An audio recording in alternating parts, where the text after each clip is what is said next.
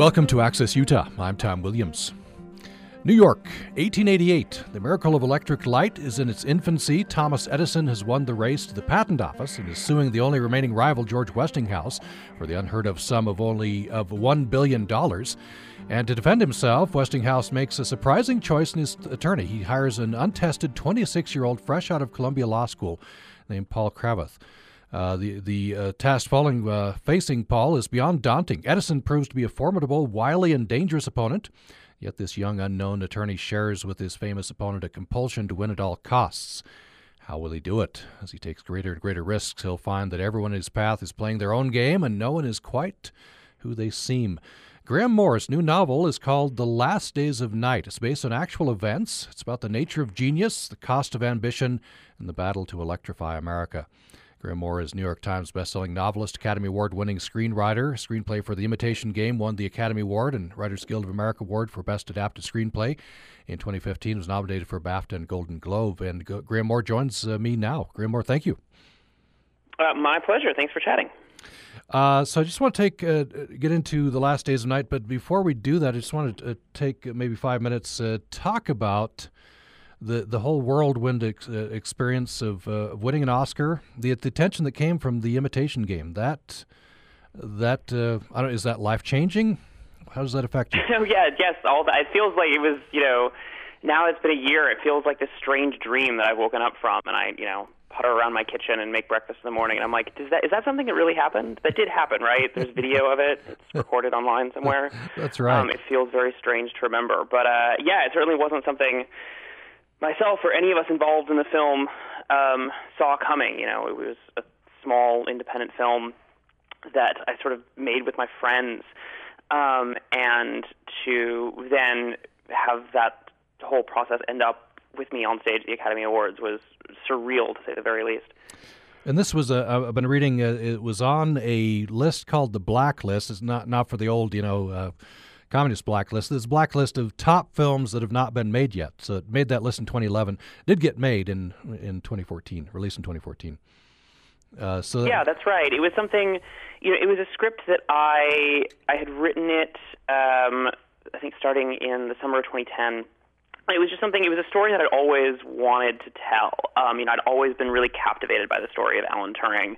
So many of my own obsessions and fascinations and interests seemed encapsulated by Alan Turing's personal story, and it always seemed like this wonderful moment. It felt as if anyone deserved a feature film treatment of their life, it was Alan Turing.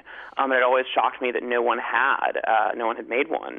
So, as I wrote my first novel, and that came out, and I kind of moved to Hollywood and did some screenwriting, and I'd always call my agents and managers and things and say, hey, there's this film I want to write about Alan Turing, and they would all sort of say, mathematicians in the 1940s in England and code breaking, we can feel our eyes rolling from here. No one will ever make that film. It's not commercial enough. There's no way that movie will be a big hit. Don't write it. And then I was very lucky to finally get the opportunity to do it, and I sort of met a bunch of creative collaborators who were just as passionate about telling the story as I did, and we all started working on it together, and I, wrote that script on spec for free with my friends, the producers, who'd never made a film before, and we just sort of said, this is an important story that we adore, and we really want to tell it on the big screen, and even though none of us have ever done this before, we're gonna go do it. So it was pretty flattering when then, we finished the script and people seemed to respond to it. Ended up being made with Benedict Cumberbatch in the leading role. It was a commercial and critical success. Then you end up on the stage at the Oscars, and I want to play just a bit of your speech. It's a very moving speech, and I think this will speak to anyone in our audience here who maybe feels a bit different. Let's hear this. This is Graham Moore accepting the Oscar for Best Adapted Screenplay. So here's the thing.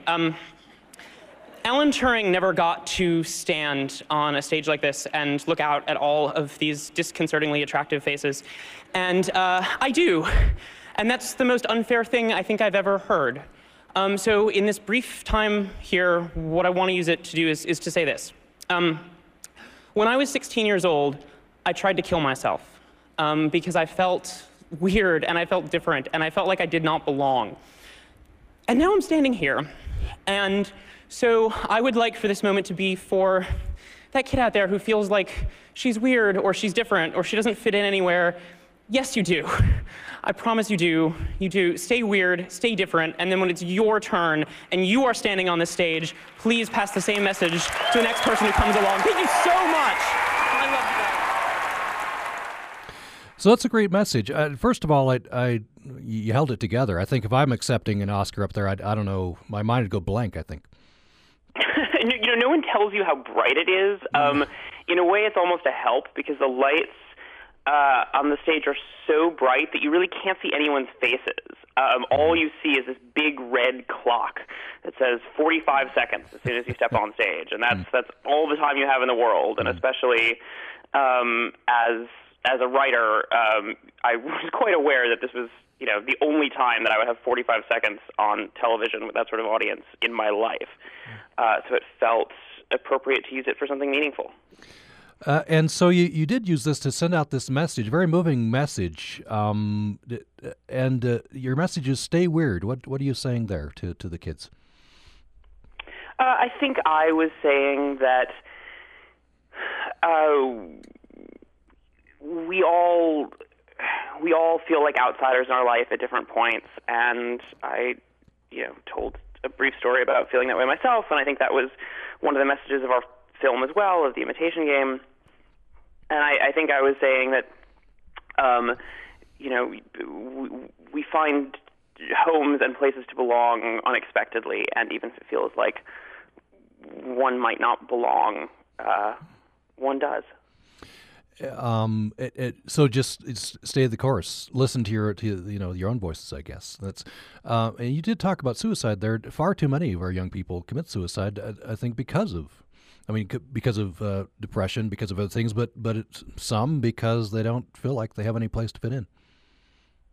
Yeah, I think I was lucky as a young person that I had a wonderful family and support network around me to keep me through some of the darker patches. And not everyone is so fortunate, but I think having that message of, there are people going through this too. You're not alone in this. I think that these issues are more common than are frequently discussed. And so I was glad to be able to sort of publicly say, hey, this is something that I went through, and I might imagine that other people in the audience are going through similar things, and just so you know, you're not alone in this, and I am very fortunate to now get to stand on that stage and send that message across. Have you gotten any feedback, especially from young people, or any feedback at all from that?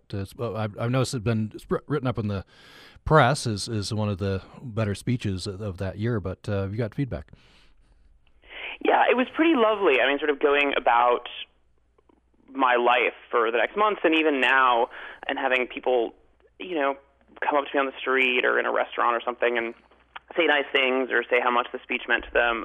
It was a little bit surreal. The Oscar bubble is its own strange thing, and I spent months doing, award shows and all that stuff. And so then it was nice to kind of return back to my real life and go back to writing and finish this book and do all the things that I sort of got into writing to do, to actually write, and then to sort of still get these messages. Even now, probably about once a month, I'll have someone come up to me on the street and tell me a story about themselves or someone in their family, and it's always very very generous and very open of people. So that's been, I think, one thing that's been lovely for me is seeing other people experience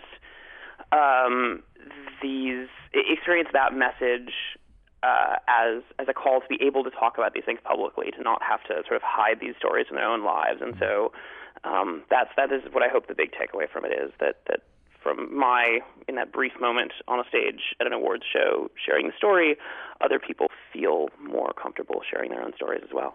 Yeah, must be very gratifying. One more thing on The Imitation Game. You said you were attracted, obsessed to the story of Alan Turing, and I guess learning more about you, it connects up. That's part of the message of this film, isn't it? It's finding place for acceptance. I think Turing was someone who is an outsider from the culture around him for so many different reasons. He was Turing was a gay man at a time when that was literally criminal in England in the 50s. He was also the smartest person in every room that he entered. He was, I would suggest, one of the great scientists of the 20th century, one of the great minds of the 20th century. He also was someone who I think we would now describe as being on the autism spectrum. That wasn't a concept or a term that quite existed at the time, but I would suggest, based on interviews with people who knew him, based on talking to people who were around him a lot, that seems like an accurate way of describing him. I think that's so he felt to me like the outsider's outsider. He had so many different things that kind of made him stand apart from the world around him, and yet he was almost singularly responsible for so much of the modern world. I mean, he was the guy who came up with the framework behind which the British broke the German codes during the Second World War, which directly led to the Allied victory in the war. He was the guy who conceptualized what we now call the modern computer. I mean, so much of what we have is thanks to him, and he ended up being the sort of forgotten figure despite all of that. So he was this subject of great kind of inspiration and meaning for me. Let's take a brief break. When we come back, I want to jump into the last days of night. This is some fascinating history. You have these great inventors, Titanic battle, billion-dollar lawsuit. Graham Moore takes us into this world. It's the last days of night. Let's take a brief break. Support for legislative programming on Utah Public Radio is made possible in part by our members and USU's Provost's Office Center for Women and Gender, offering an undergraduate minor and graduate certificate in Women and Gender Studies. Information at cwg.usu.edu. Programming on Utah Public Radio is made possible in part by our members in Etched Magazine, an artistic expression of life in the Southwest, celebrating the desert dwellers, adventure seekers, and soul searchers who reside within the grandeur of the Great Southwest. More online at etchedmagazine.com. On the next Putumayo World Music Hour, it's a Valentine's Day special with love songs from Brazil, Ireland, France, Nigeria, and Australia. You say that your love was just for me. I'm Dan Storper. And I'm Rosalie Howarth. Join us for Love Songs Around the World, the next Putumayo World Music Hour. Join us Friday night at 10 on Utah Public Radio.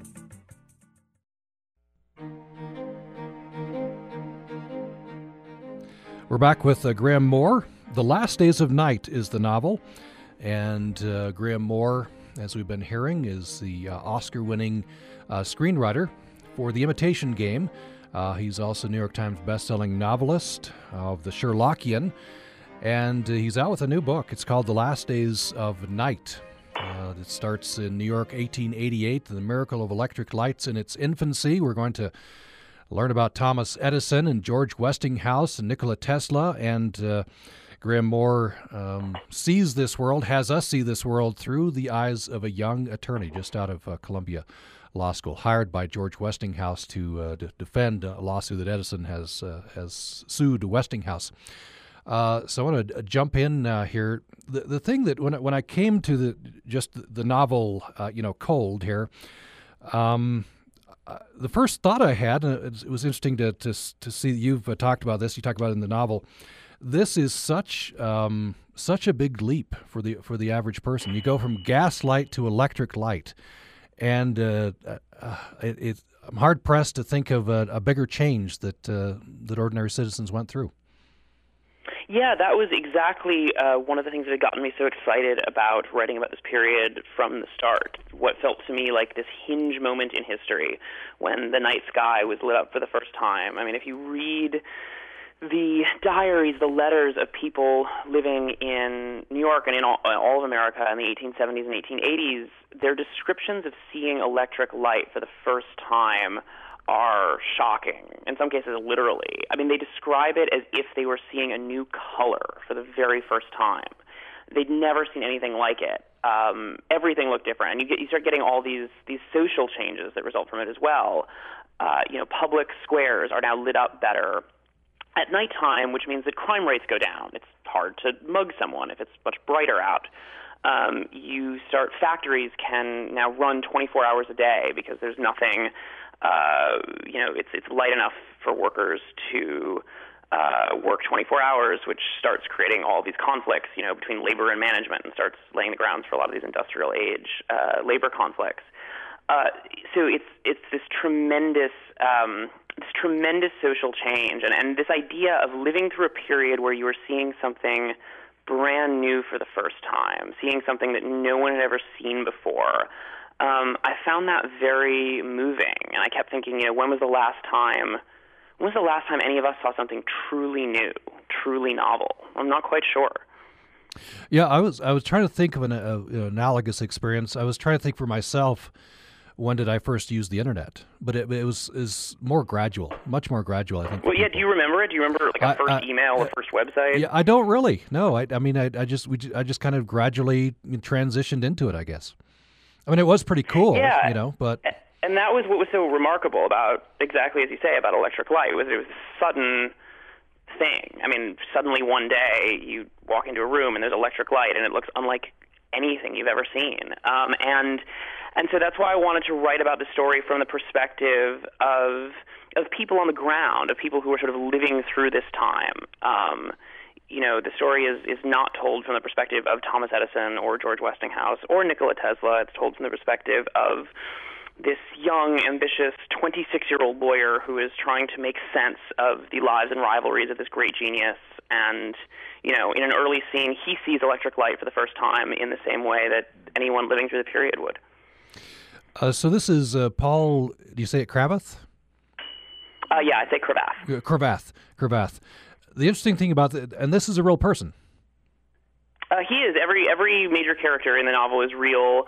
All of the basic contours of the story are real. I'm, as you can tell, very excited about telling these true stories. And this is a story that, once I realized that Paul Cravath's story hadn't been told before, I knew that was where I wanted to focus my narrative. I'd seen things about Thomas Edison, some things about Nikola Tesla. George Westinghouse always ends up, I think, being a forgotten figure in this, or not as well talked about, because I think he deserves a lot more credit than he's often given. But, early on, the question that motivated me was, okay, how did three different people, Edison, Westinghouse, and Tesla, each think they were the ones who invented the light bulb? How did these three different men each think that they were responsible for this great act of invention? What was the source of their rivalry? In some sense, they were three guys who should have been very close. They should have understood each other better than anyone else did, and yet they came to really despise each other. And that seems so interesting to me, the idea that people who kind of had the same job and did the same thing, but for different reasons, ended up becoming these great rivals. And so as I started researching, and I went through the first year or two of the process was really just tons and tons of researching through scientific journals from the period, newspapers, magazines, diaries, biographies of the relevant players. My question was, whose story did I want to tell? Which of these scientists did I want to show the story from?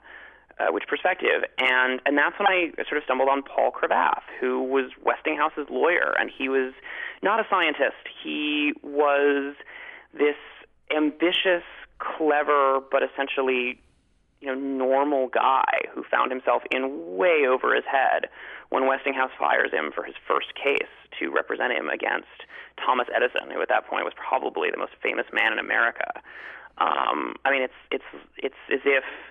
It's as if the O.J. trial of the period or something was being litigated by a lawyer who'd never been in a courtroom before. It was this crazy experience for Paul. And so for me, that felt like such a great way into the story, to tell it all from his perspective, this guy who's in over his head, who's, sitting across a conference table from Thomas Edison for the first time, and he's quaking in his boots and trying not to let anyone see it, because that's what any of us would have felt like in the presence of these commanding historical figures. And so, when I first started researching, it was amazing that no one had really written about Paul Cravath. The law firm that he would end up being named after him, that he would essentially found, it still exists. They're still one of the largest law firms in America. But he as a historical figure was sort of not talked about very much. But he provided this perfect lens into the story. He felt like me or you or anyone who, was not the once-in-a-generation genius that Thomas Edison is, not to speak for you in this situation. But he was just this clever guy who was trying to make sense of it all as he was seeing electric light for the first time and trying to hold his own against these commanding figures. It's interesting to see these three iconic figures, Edison, Westinghouse, and Tesla, through the eyes of Paul Cravath. And of course, that was your purpose. Because especially in the case of Edison, at least for a time and until recent times, Edison became sort of a saint, didn't he? He became the epitome of perseverance. And his famous quote, yes. invention I think, it's one of those. If you look in a lower school textbook, or you ask a 10-year-old or something, who invented the light bulb, they'll say Thomas Edison. And I think his legend spread far and wide as this kind of great inventor. And in some sense, it's very well deserved. I don't want to take something away from Edison. I mean, he was this amazing kind of rags to riches American success story. Edison was sort of literally homeless as a teenager. I mean, when he was 16, he was riding on the back of railway cars selling candy to, up and down the cars on these trains in Michigan. And then by the time he's 30, he's living on one of the largest mansions on Fifth Avenue. That is the kind of just unprecedented self-made success that Thomas Edison was. And he did it all by inventing these things, starting with telegraph equipment and working on the telephone and then onto the light bulb and a million other devices. But Edison also got that far by being quite a good salesman. You don't sell a lot of light bulbs unless you're very good at selling them, and that's something that Edison was quite good at. I would suggest that he essentially invented the modern concept of branding.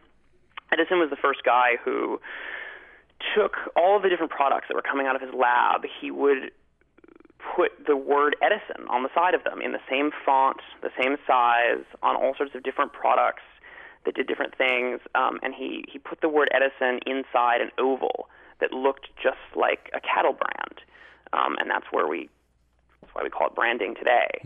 And that was very conscious on his part. I mean, he wanted the name Edison to mean something, to signify something, and he was quite successful at it. So he was very good at playing the press and kind of burnishing his own image and telling these own myths about his life and myths about his process of invention.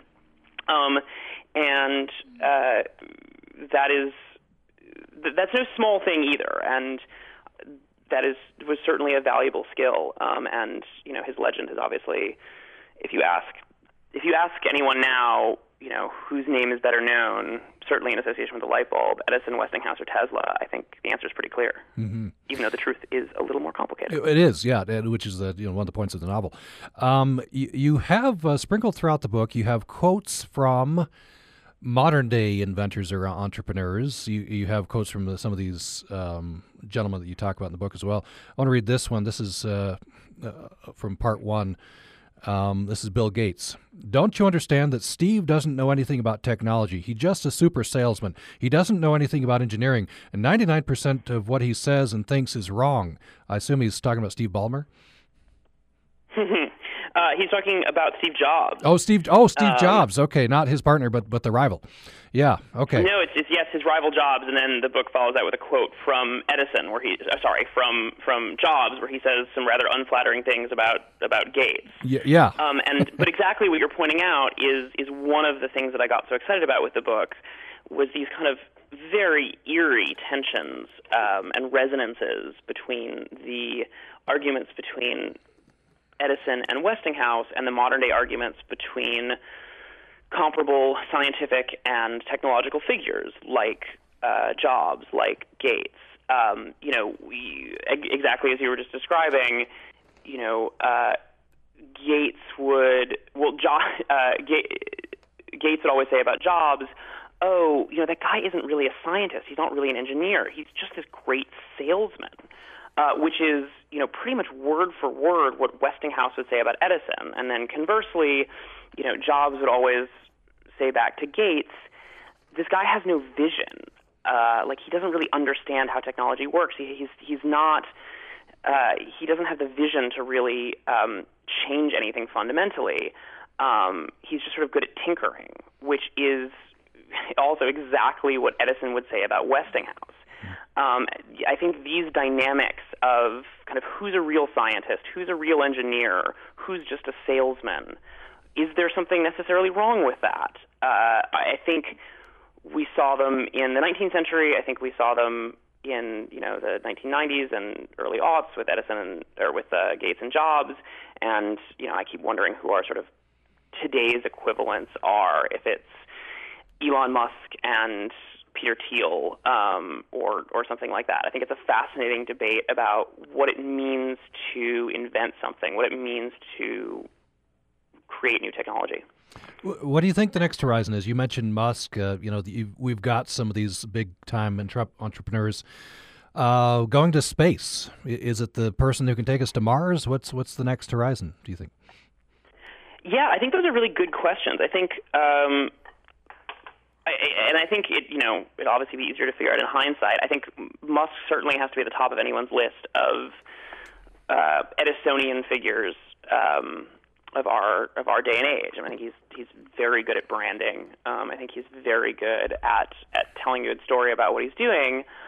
And I think you see it with the current debate about self-driving cars. That seems to be a near-term issue that's going to be a big deal. You have Musk sort of early out ahead of it, but BMW, Mercedes, Chevy, they're right on his heels. And so you start getting these questions of kind of who's inventing what, and are they borrowing concepts from each other? And what I would argue is that borrowing concepts from each other and taking inspiration from each other's work it drives the inventors crazy, but I think that's how progress happens. I don't think that any one inventor is ever responsible for anything truly world-changing. I think there's this cultural fiction where we always want to say that, who is the guy who invented the light bulb? Who is going to be the person who invents self-driving cars? And what I'll say, my suggestion would be that it's not one person. There may be one name who starts getting the credit for it, and that's certainly what happened with the light bulb, but it's more complicated than that. In the case of the light bulb, you've got Edison, who sort of initially planted his flag in the ground there, but then Westinghouse and Tesla improved Edison's light bulb so dramatically that I would argue that, the thing we now call the light bulb, the thing we now call electric light, has much more to do with what Westinghouse and Tesla did than what Edison initially did. And we'll see that, I think, with self-driving cars now, which are really, the impression I get from people I've talked to in the field are that we're really 5 to 10 years away from ubiquity, that within 5 to 10 years, they will be all over the road and people won't be touching steering wheels anymore, which is, I can't tell if that's terrifying or shocking or amazing. Maybe that will be the next truly new thing we see. Yeah, it's some of these things are pretty spectacular, and maybe would approach, the advent of the light bulb in an electrified city but that must have been pretty spectacular. I want to talk a little bit more about that, get into talking about Tesla and Westinghouse as we go along here as well. Let's take another brief break. We're talking with Graham Moore, New York Times bestselling author of The Sherlockian. He's also the screenwriter for The Imitation Game. He won the Academy Award for that. And the new novel is The Last Days of Night. You're listening to Access Utah. Tom Williams, and glad you're with us for our conversation with Graham Moore. A couple of comments have come in to upraccess@gmail.com. We'll get those to you right now. The email is upraccess@gmail.com. First in from Steve, a question, which perhaps also serves as a comment. Weren't cities lit by gaslight before electric light was developed? That's what Steve says, and perhaps he's pushing back on our dramatic demarcation of the arrival of the electric light and saying that it's perhaps a little bit more gradual than we were characterizing it. Thanks for that, Steve. This is from Glenn. Glenn says, good morning. I have to relate my story about my discovery of Nikola Tesla. It was quite serendipitous. I was in high school, interested in the typical high school things. I attended a concert in the old Salt Palace. This was the fall of 1989. Mr. Moore was about 8, I gather. The concert was headlined by Poison, an outlandish hair band of the era, probably one of the most popular. It had two opening acts, another very similar band called Skid Row, and one named Tesla. It was a great concert, which introduced me to first two bands. I quickly went to the mall afterward and bought their cassette tapes and proceeded to wear them out. I remember Tesla had written a short bio about their namesake on their album jacket. It had inspired me to go to my only source for more information, which was a set of encyclopedias that were probably at least a decade old. I remember reading about Tesla coils, free energy, and mechanical resistance. It inspired me to a good deal, and the idea of free energy has helped to shape even my political views to this day. This was probably one of my watershed moments in humanism. Thank you to Graham Moore for your writings. I have derived a good deal of inspiration from your work, and this new work is no letdown. Thank you for your Oscar speech as well. I think that had a resonance with a good many people on many levels.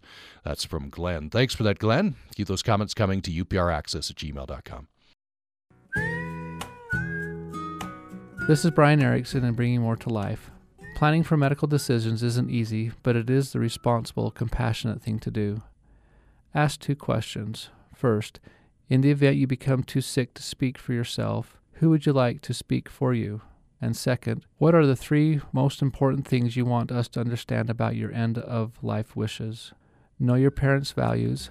Start the conversation now to bring more to their lives. Support for Bringing More to Life on Utah Public Radio is made possible in part by our listeners and the Sunshine Terrace Foundation in Logan, advancing wellness, independence, dignity, and comfort. Information at sunshineterrace.com.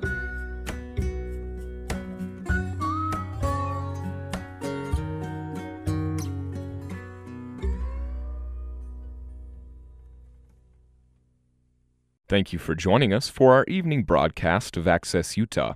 We cannot take your calls at this time, but you can still join the conversation at upraccess@gmail.com.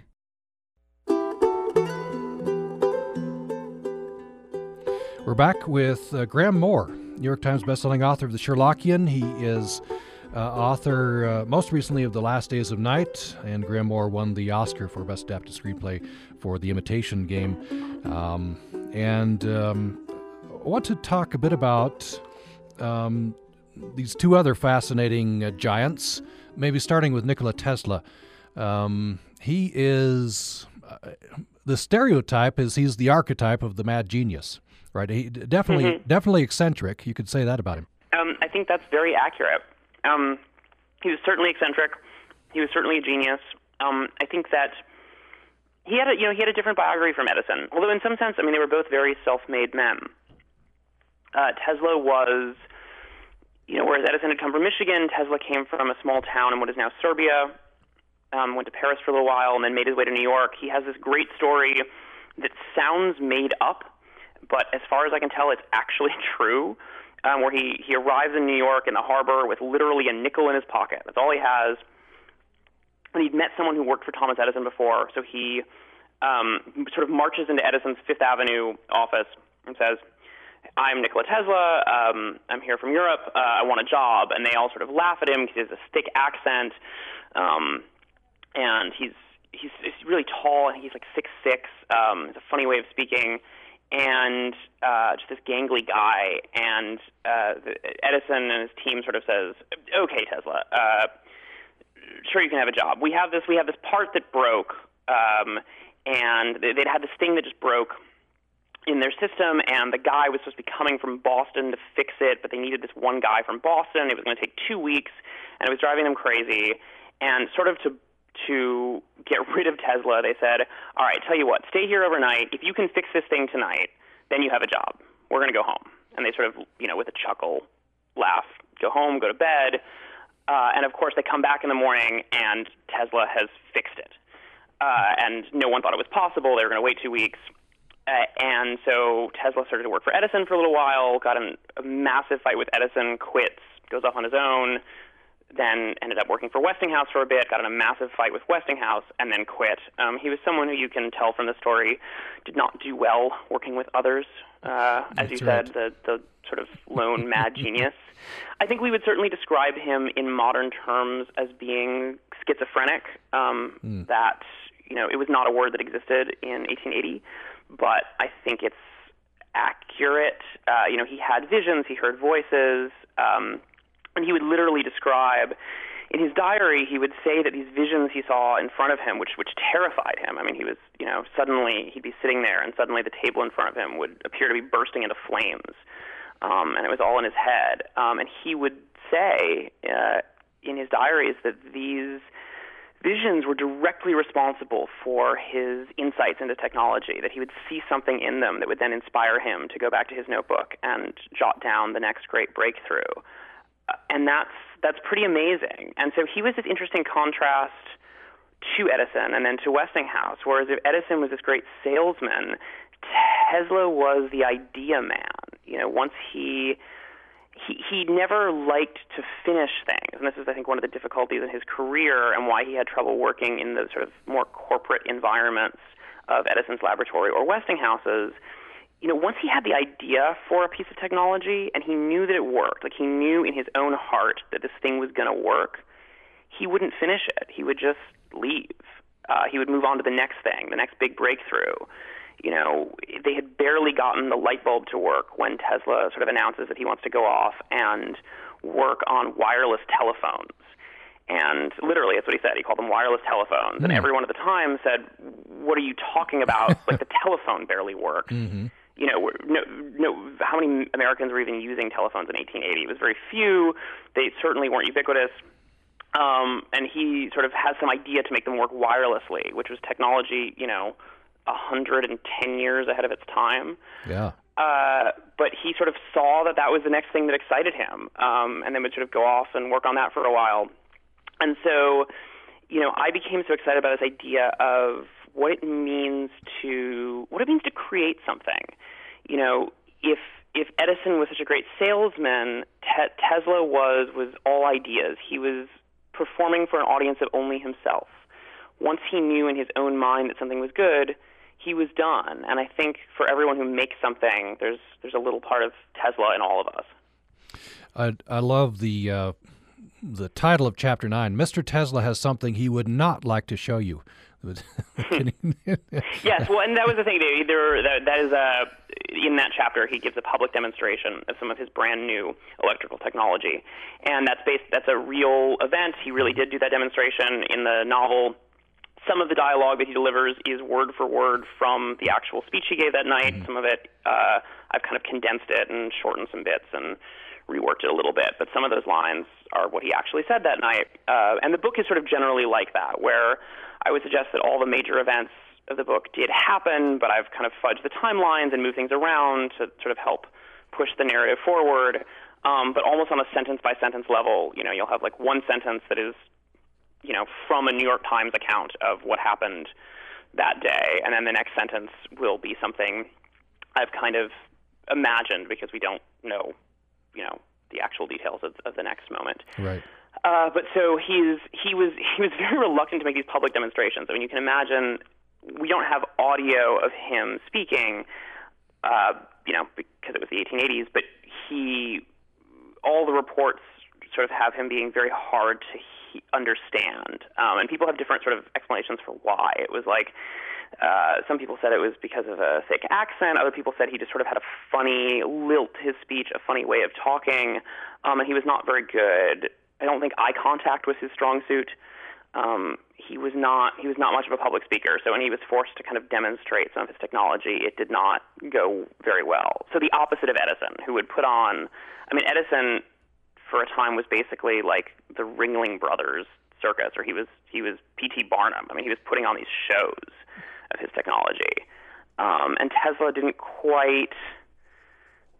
quite do that. And so I think, again, if you look at that as the Gates and Jobs sort of comparison, Jobs is famous for his presentations, right? For putting on his black turtleneck and going on stage and kind of giving these amazing speeches and launches of these new products, whereas Gates always stayed behind the scenes.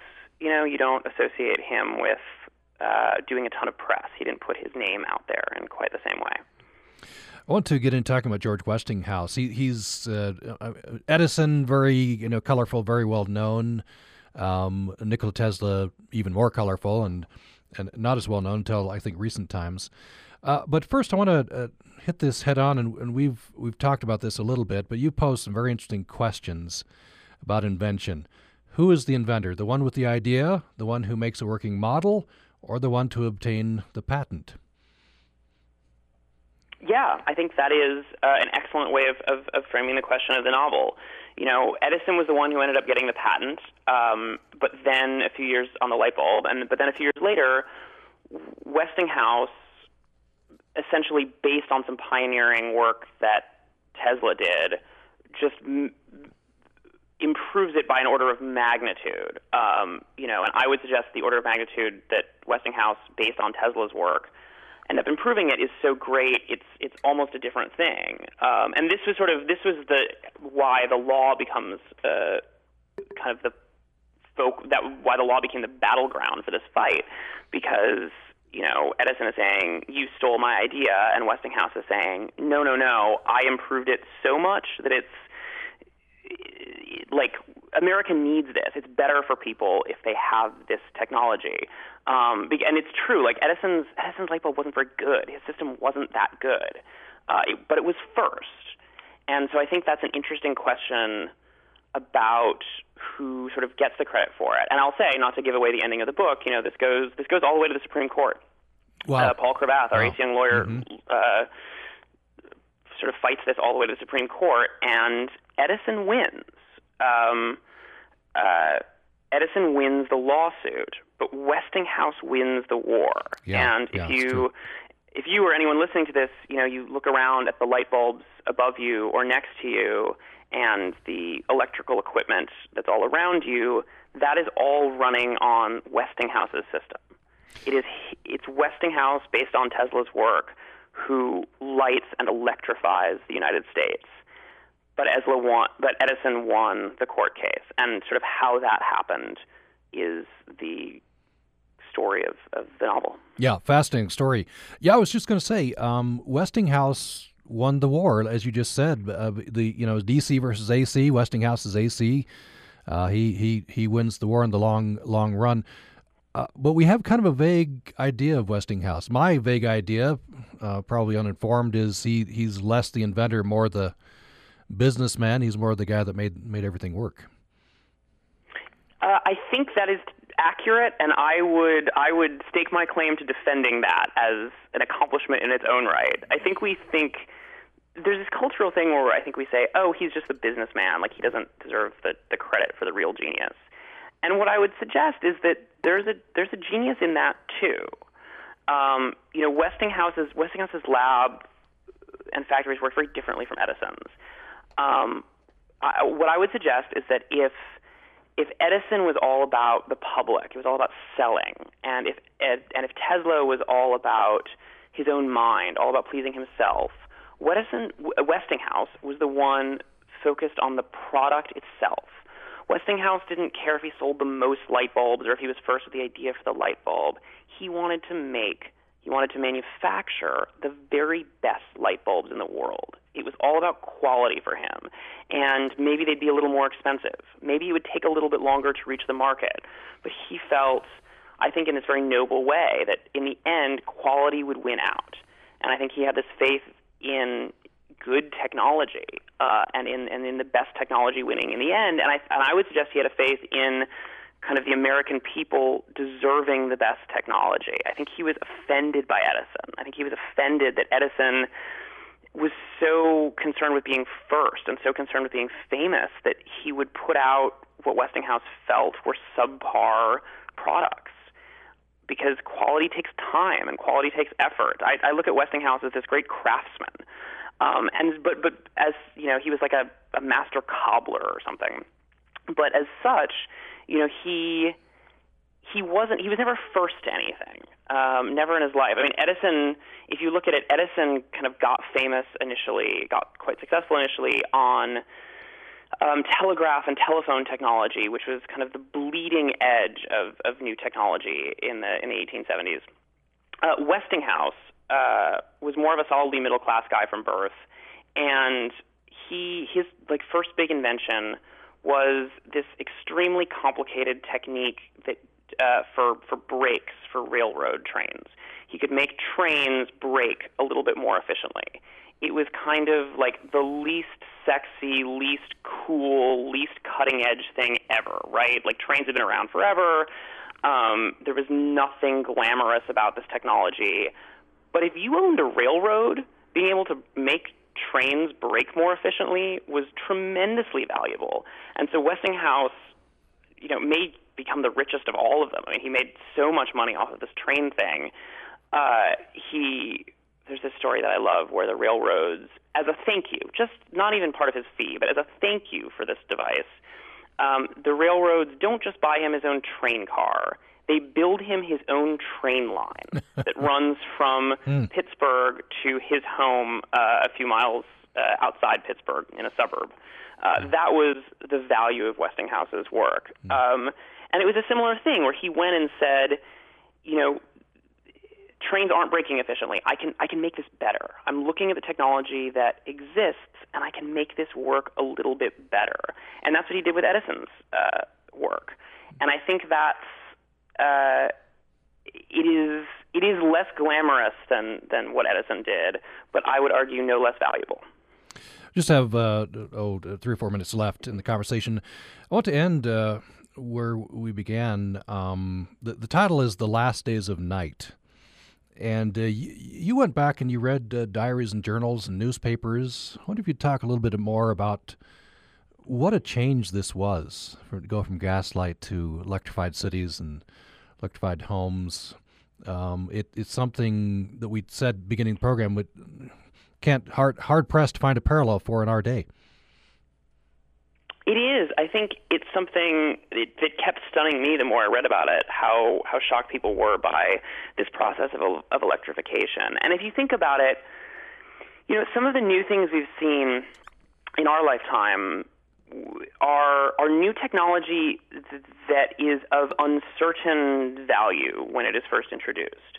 I'm sure we can all remember, I remember when the car phone came out, and then the cell phone, and everyone said, "What is that really useful? What are we going to do with that? Who wants to be on the phone in their car?"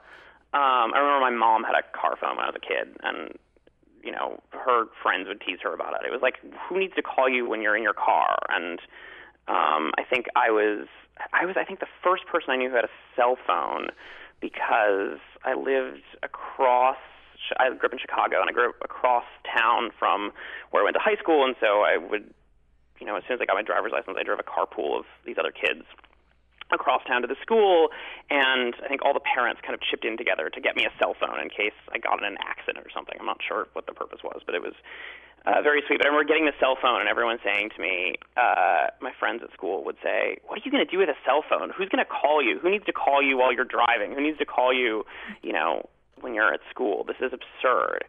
And it turned out cell phones were kind of a big deal. But people weren't sure. People weren't sure about the internet. You know, is this really going to be valuable? People weren't sure about the personal computer. I remember people saying this was one of Steve Jobs' problems is that he was a little bit ahead of his time with the early Apple computers, because people said, oh, computers they're technical tools. They're for scientists. They're for engineers. They're for academics. You know, normal people aren't going to need computers. What would a normal person do with a computer? And I think Jobs was one of the early people to say, no, I think people will find these quite useful. But the light bulb was different, because the light bulb was obviously useful. You know, for 100 years by this point, people had been trying to build them. You know, people knew gas lamps had problems. They worked, but they were flickery and they were dull and they weren't that bright and they smelled terrible, and they had this unfortunate habit of lighting stuff on fire all the time. You know, they were pretty flammable. So they had these like obvious flaws. And so, you know, for 100 years across the world, you had all these different inventors kind of trying and registering patents and trying to develop functional, safe indoor electrical light, because everybody knew how valuable it was. And that's when Thomas Edison stepped in. And I think that sense of, there's this famous story where Edison spends a few years, gets it working, and then he announces to the press that he's made the light bulb work. And he doesn't even, at this point, he hasn't even done a demonstration. He literally just sends a press release to all the New York papers. The day after that, the stocks of every major gas company in the world dropped 20%, because Edison sent out a press release. Wow. I made electrical light work. That was how big a deal this was. And, I mean, the gas companies were terrified because they assumed it was impossible. And then, of course, you have all these academics who jumped in and said, oh, Edison didn't make it work. There's no way to do it. This breaks every known law of science. You know, you can't.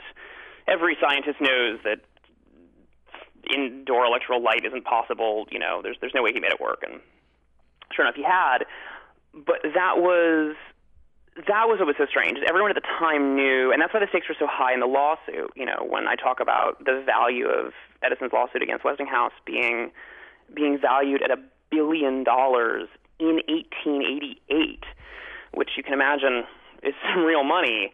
It's because everyone knew what this was going to be, that whoever controlled the light bulb was going to control the entire American electrical system. It's a fascinating read, The Last Days of Night. The author is Graham Moore. He's the New York Times bestselling author of The Sherlockian. His screenplay for The Imitation Game won the Academy Award. And Graham Moore has joined us. By the way, Graham Moore's website is mrgrahammoore.com. Graham Moore, thank you so much. Yeah, my pleasure. Thanks for chatting. And thanks for listening to Access Utah. I'm Stephen Dubner. On the next Freakonomics Radio, imagine you're a kid who grows up to become a professional athlete, and now your mom thinks she's entitled to a share of your new riches. She just said I owe $1 million. And, you know, because I had you, I raised you. Maybe kids should pay back their parents for raising them. And that's next time on Freakonomics Radio. Join us Thursday morning at 10 on Utah Public Radio. I'm Carrie Bringhurst, News Director and Morning Edition host here at Utah Public Radio. Our Utah Public Radio news team serves as a statewide source with reporters in Logan, Moab, Southern Utah, Salt Lake City, and Provo. If you have comments, story ideas, or questions for any of us at the station, we'd love to hear from you. Visit our website, upr.org, share ideas on Facebook, Twitter, or Instagram. Be sure to include hashtag #IamUPR. Thanks for listening.